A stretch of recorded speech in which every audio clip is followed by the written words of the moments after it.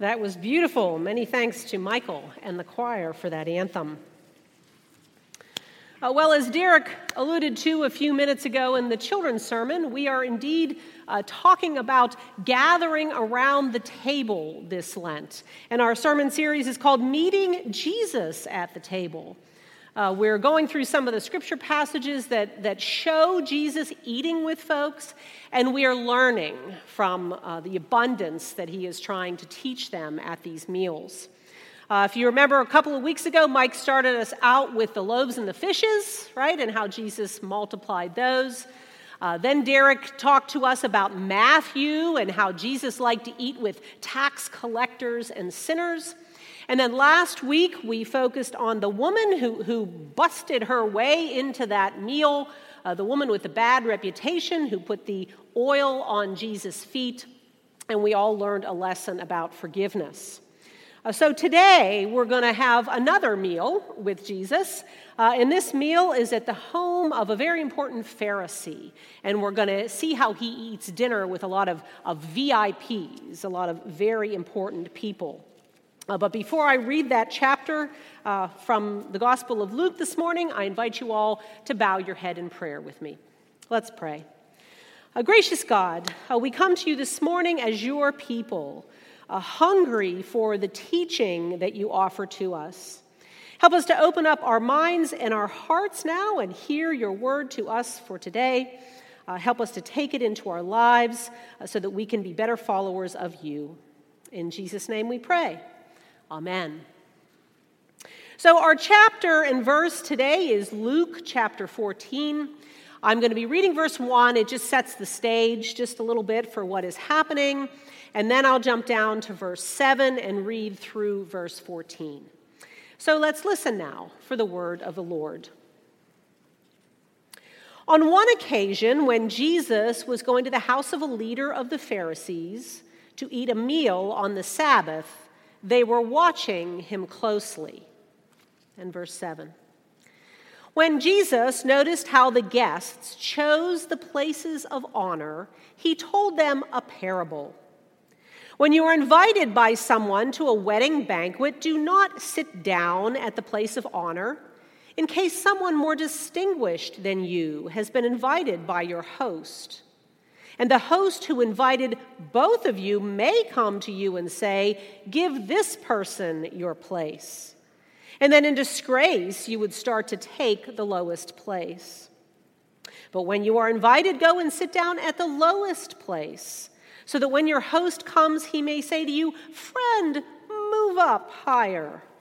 And then you will be honored in the presence of all who sit at the table with you. For all who exalt themselves will be humbled, and those who humble themselves will be exalted.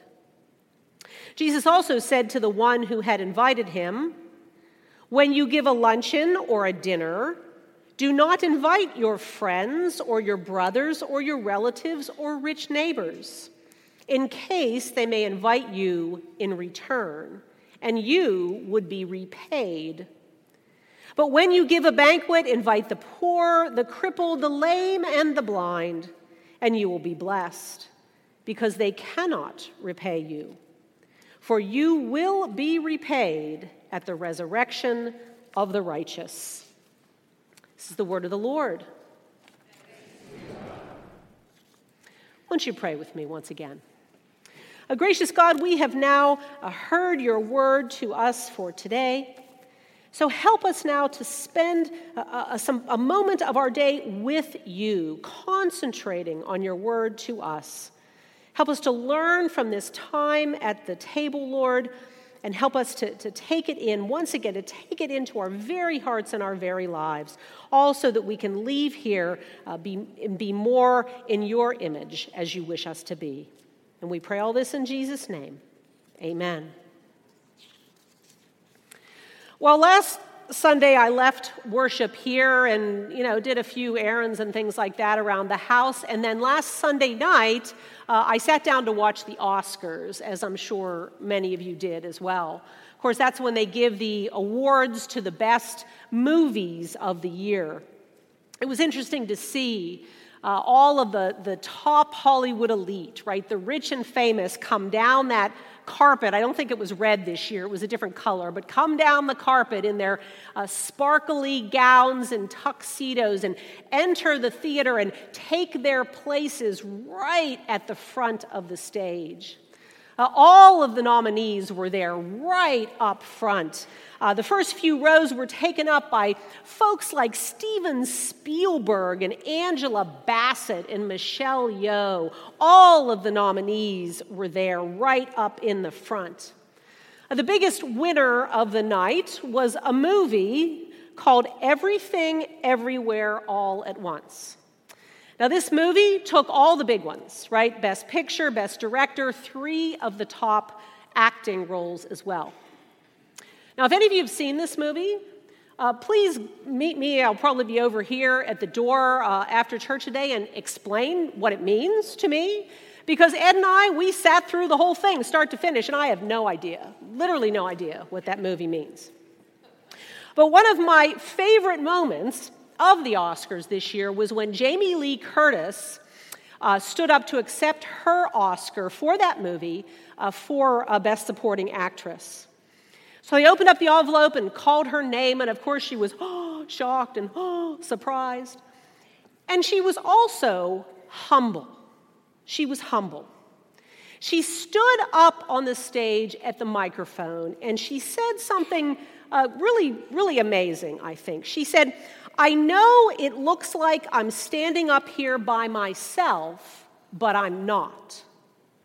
She said, "I am hundreds of people who worked on this movie." And then she held the Oscar up in the air and she said, we just won an Oscar. Yeah. It was incredibly powerful to see one of these Hollywood stars giving credit to all of those people whose names are not household words, to all those people who don't make tens of millions of dollars on these pictures, to all the people who were not actually standing there with her. It was, well, dare I say, humble. Now, here's my suggestion, okay? Next year at the Oscars, how about we do it this way? Next year at the Oscars, how about we give those front row seats to some of those people who worked on the Best Picture nominees? You know, some of the people like, well, how about the janitor who came in and cleaned up after everybody had gone home at night, swept the floors, dumped the garbage, set everything out just so that when they returned the next morning, it was all there for them. How about he gets a front row seat? Or how about the assistant to the assistant's assistant who had to run around and get everybody their coffees all day long? Or how about that makeup artist who had to stand for 3 hours every morning and put those 14 coats of foundation on George Clooney so that he would look 10 years younger, right? How about those folks, right? How about we change the seating arrangement next year so that the everyday people who worked on these movies could actually have the front row seats and maybe even come up and say, we won an Oscar, right? And I mean, where would Steven Spielberg be? Well, he would be up in the back, up in peanut heaven. I think it sounds pretty good. Well, to be honest with you, I didn't think up this idea by myself. I really did not. No, this idea comes directly from our scripture passage for today, from Luke chapter 14, among other places in our Bibles. In this passage, Jesus is invited to the home of a VIP. This is a top Pharisee in the land. And as we enter the scene, all of the male guests would be reclining on sofas around the room, with the most honored male guest sitting on a sofa right there next to the host, right, in the most prestigious spot there would be. That guest would be the one with the most wealth, the most power, or the most office. But then if a more prestigious man came in the door, well, everybody would be forced to kind of scooch around the table and give him the top place of honor while everybody else kind of slid on down the row, you know? And into this setting, into this very specific social order comes Jesus. And thankful for us, he's got a parable to share. So Jesus says to this crowd, he says, you know, when you are invited by someone to a wedding banquet, do not sit down at the place of honor, in case someone more distinguished than you has been invited. But when you are invited, go and sit down at the lowest place, so that when your host comes, he may say to you, friend, move up higher. And then Jesus kind of, gives that little zinger that he often does. And he says, for all who exalt themselves will be humbled, and those who humble themselves will be exalted. Right? We're familiar with this type of saying from Jesus. It's the same as the last shall be first and the first shall be last, spoken of many other places in our scriptures. So this meal, when you invite Jesus, this meal becomes a lesson in humility, okay? A lesson in humility. And what is striking about Jesus in this scene is that he doesn't bust through the door and start criticizing the system itself. He simply assumes it. He assumes this social order that's going on, and he gives them some advice on how to navigate this sort of tricky social setting. Until, that is, we move to verses 12 through 14, again, to hear the sort of countercultural part of his message. For there, Jesus moves beyond the parable and he speaks very bluntly to the host. He says, when you give a dinner, do not invite your friends or your brothers or your relatives or rich neighbors in case they may invite you in return. But when you give a banquet, invite the poor, the crippled, the lame, and the blind, and you will be blessed, because they cannot repay you. And you will be repaid at the resurrection of the righteous. So this gets to the heart of how this dinner party was put together in the first place. The host would have invited these important people who he knew could do something for him in return. Maybe even he expected something of Jesus in return as well. It would be quid pro quo, as they say, or I scratch your back if you scratch mine. But once again, Jesus urges humility through his words. He says, invite those who could not pay you back. For a quid pro quo kind of lifestyle, well, that just really doesn't cut it in the kingdom of God. Undergirding both the initial parable and these direct words to the host is this theme of humility, a theme that, of course, runs throughout Jesus' ministry. As one who hugs lepers, washes the feet of his disciples, and relies on the hospitality of strangers, Jesus personifies humility. And it is to this humble life of service that Jesus calls us at this table. But being humble is not newsworthy, right? Being humble is not really a quality to which most of us aspire. Being humble is not going to get us the big raise at the end of the year or the spot on the sports team or the free college tuition. We like people who are smart and funny and powerful and energetic and well-educated and being good-looking doesn't hurt either. No one is lining up in life to be humble. And I think we need to ask ourselves, why is that? Right? Why is that? Let's think just a moment about what being humble is. Being humble entails not pushing for our own way, right? Not getting what we want, but asking others in the room what they want, what they think, what their needs and preferences are. But hey, that's not what we usually do, is it? I mean, we like getting our own way, don't we? I do, right? Because you know what? I'm usually right, so I should be getting my own way, right? That's the way we like to be most of the time, isn't it? And being humble means we step out of the way and we allow others to take the glory and the glamour and the limelight and the Oscar statue. But hey, you know, we work hard in our lives and we want to stand up for ourselves and we want credit where credit is due, don't we?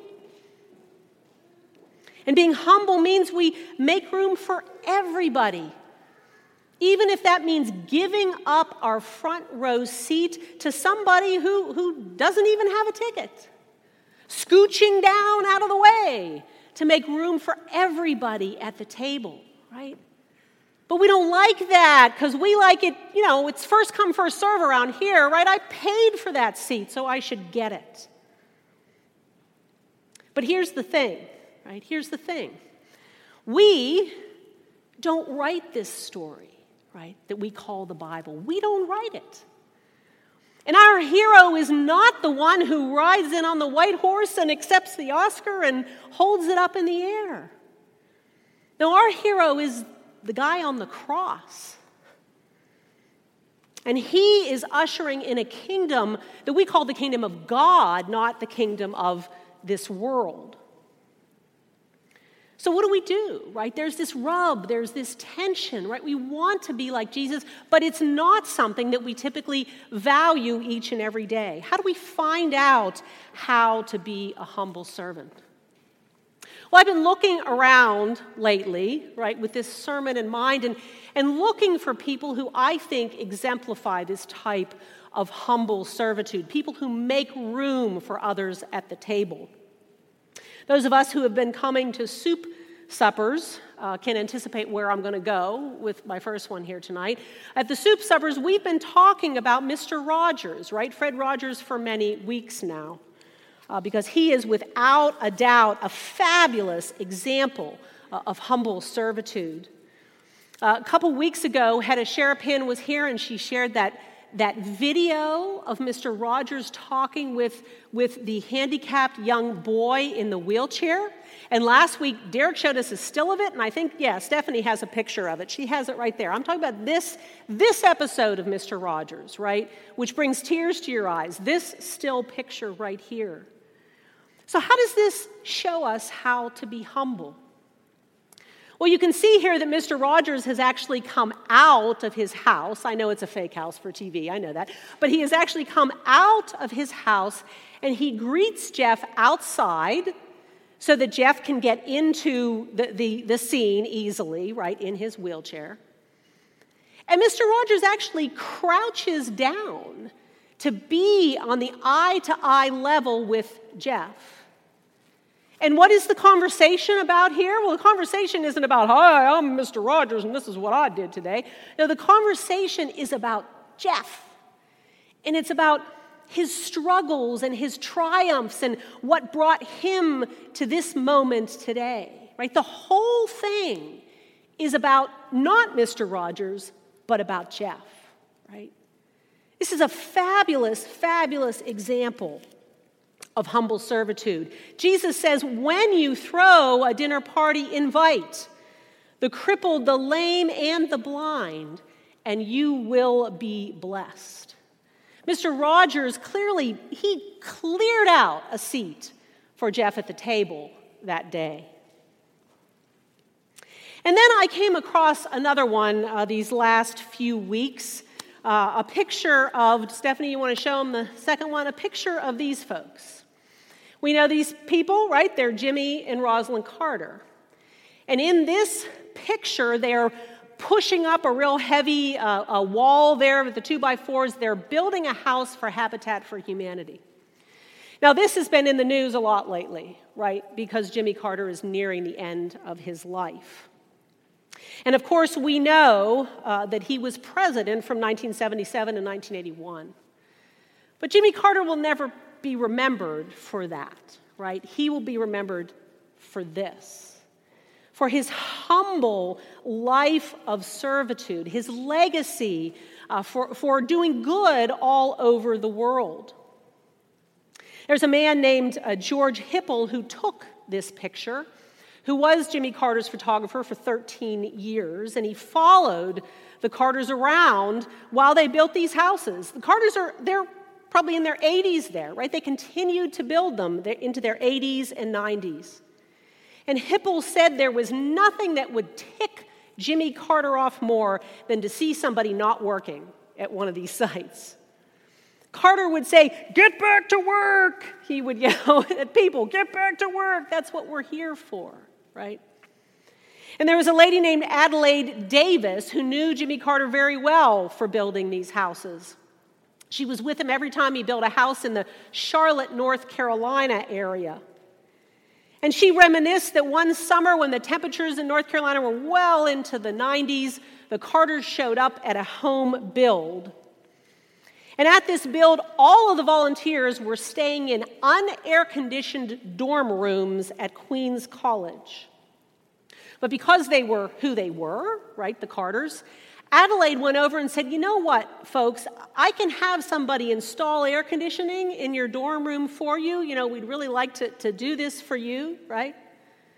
But Jimmy Carter said, "No, I'm not taking air conditioning if the rest of the volunteers don't have air conditioning," right? So they just worked and sweated along with everybody else. And through it all, he has lived in that same little ranch house in Plains, Georgia, gone to that same little church, taught his same little Sunday school class, and made humble service a hallmark of his life. Jesus says, when you give a banquet, invite the poor, and you will be blessed. The Carters made room at the table for so many people they had never met. They would never know, people who could never, ever, ever repay them. Friends, Jesus' whole life is a lesson in humility, not just this one episode from Luke 14. His whole life is a lesson in humility. And if we truly desire to be Christ-like, to be his disciples, humility should be a hallmark of our lives as well. Now, you may not know a boy in a wheelchair to befriend, or you may not be able to build a home for somebody else, but we can all find ways to put others first and to make room at the table for the everyday people whom we come across. May this be so, my friends, as we all work together to bring about this inbreaking of the kingdom of God in our midst. Praise be to God. Amen.